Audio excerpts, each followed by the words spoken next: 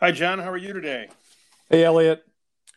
So I saw on Monday that the new acting comptroller of the currency, Brian Brooks, posted a letter addressed to the president of the United States Conference of Mayors and their CEO and executive director. And the subject line was considering the impact of economic shutdown on America's banks. So did you see that?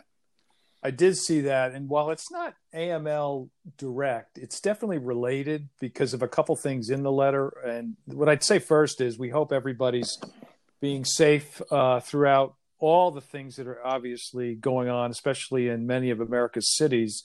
But the timing of this letter was really, in my view, very strange. So it was posted on Monday. We obviously had a very difficult weekend. So this goes out to all America's mayors and basically says that because there's these guidelines for opening up America again from the administration, sort of telling the mayors that they needed to make some adjustments here because by keeping things closed, it's impacting the economy, it's impacting all sorts of areas. So I thought, again, timing was particularly strange. Yeah, the other thing that's interesting is there's this inference in the letter that most banks are closed, but most banks actually have continued to operate. They may have their lobbies closed, but their drive-throughs are open for retail activity.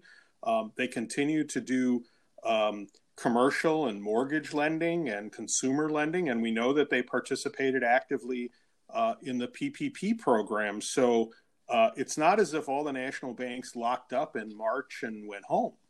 No, exactly, and they do reference that banks need to make loans during this time, and if businesses are closed, that becomes problematic. But as we've just said, banks are operating, and many businesses are still operating. Obviously, it's an economic hit that we've never seen before, but I found that particularly interesting. I'd also say the letter just seems to be an amalgamation of different thought processes, and they don't seem to be that well connected. And I would just urge our community to read it. But I wanted to focus, as I know we've talked about this before. There's a section in here that I found particularly fascinating, to say the least, and that is the question of wearing face masks in public spaces. So obviously, that's something that many governors have either required or strongly recommended. It's in the CDC guidelines, in public spaces. The statement in the letter says, lengthy and potentially permanent requirements that individuals wear face masks in many or even all public spaces create the very real risk of increase in bank robberies. Really? So then they say, historically, banks have had policies prohibiting customers from wearing masks and certain head coverings in branches.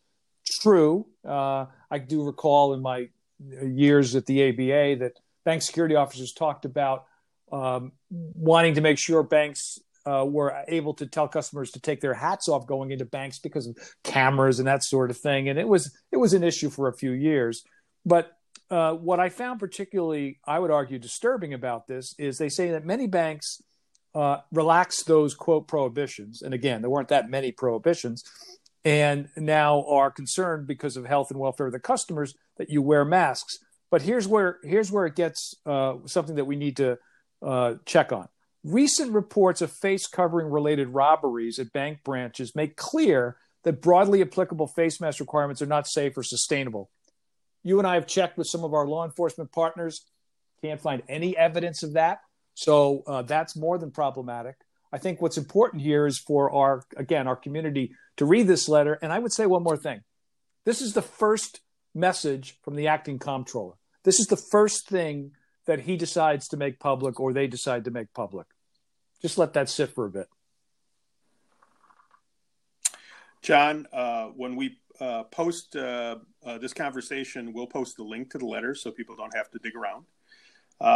And again, as you say, we urge everybody to take a look at it, just to try to make your own conclusions. It is an interesting collection of thoughts.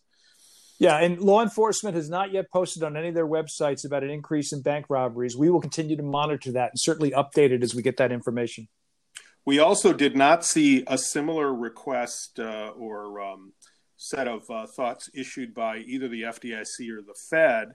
And in these types of across the industry circumstances, oftentimes the three federal regulators work together. Absolutely. Great point, Elliot. Everybody stay safe out there. Yep. You too, John.